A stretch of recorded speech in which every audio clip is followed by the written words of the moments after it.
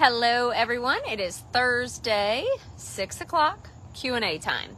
All right, I'm gonna get these 3 questions done in 5 minutes. Oh, I have to tell you all, a while back I did a post and I said, hey, so Botox or no Botox? So I did Botox today. It's, yeah, we'll see what happens. It's not Botox, it's called something else. But anyways, I did it.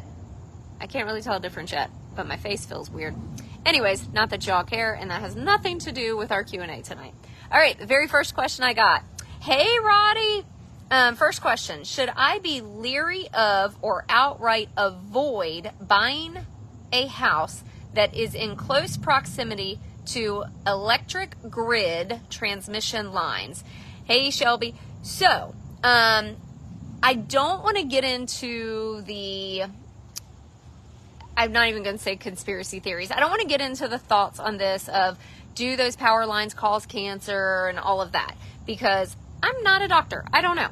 But what I will tell you is those huge power lines being in very close proximity to your property, it will bring down the property value. An example, we had one, it was right at 60 feet off the back of the property line, and it actually decreased the property value by $5,200. It was an FHA buyer.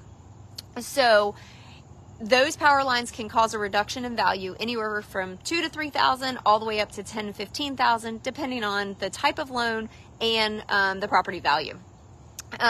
Also, some of them do make a lot of noise, especially in bad weather and things like that. So it's personal preference. However, I would tend to tell you, do your research, go buy them at different hours and see if it's something that's going to annoy you. All right, question number 2.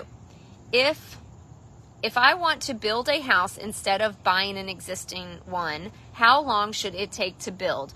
Do you have any recommendations of reputable builders? This is a loaded question. So many people think, they'll say things like, I want to build a house.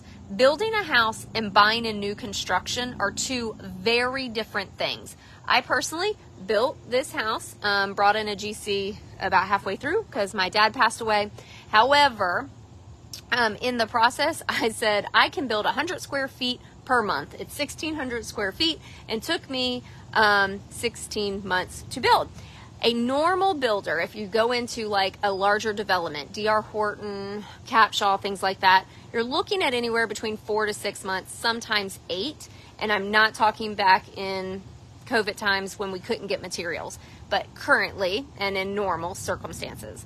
Now, if you are building a custom home, not going into a subdivision and doing something a little bit more custom and different, I've seen those take up to a year and a half on 4,000 or 5,000 square foot homes. So it really does depend on what this person is talking about by building a home. And just know it can be anywhere between 4 months and 2 years. Now, yes to reputable builders. However, please know that there are few and far between, and I definitely have opinions. So what we would do is sit down with you, chat, figure out exactly what kind of new build you want to do, and then price point, and then we would guide you in the right direction to a reputable builder. And I can definitely tell you builders to stay away from. I'm in the middle of a nightmare because of a very bad builder right now. All right, it is 6:04, 1 question left. Who would you say is the best internet provider in Henry County? I work from home and need service that is super reliable and that isn't spotty. Good luck would be my first thought. I just feel like internet providers, we basically love to hate them.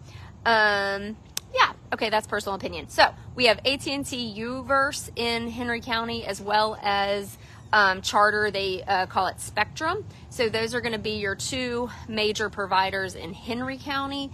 And I'll save all of my opinions on internet providers, for a night when we're all just hanging out. That was it. 3 questions done. It is almost 6:05. Enjoy your families and have a great evening. Goodbye.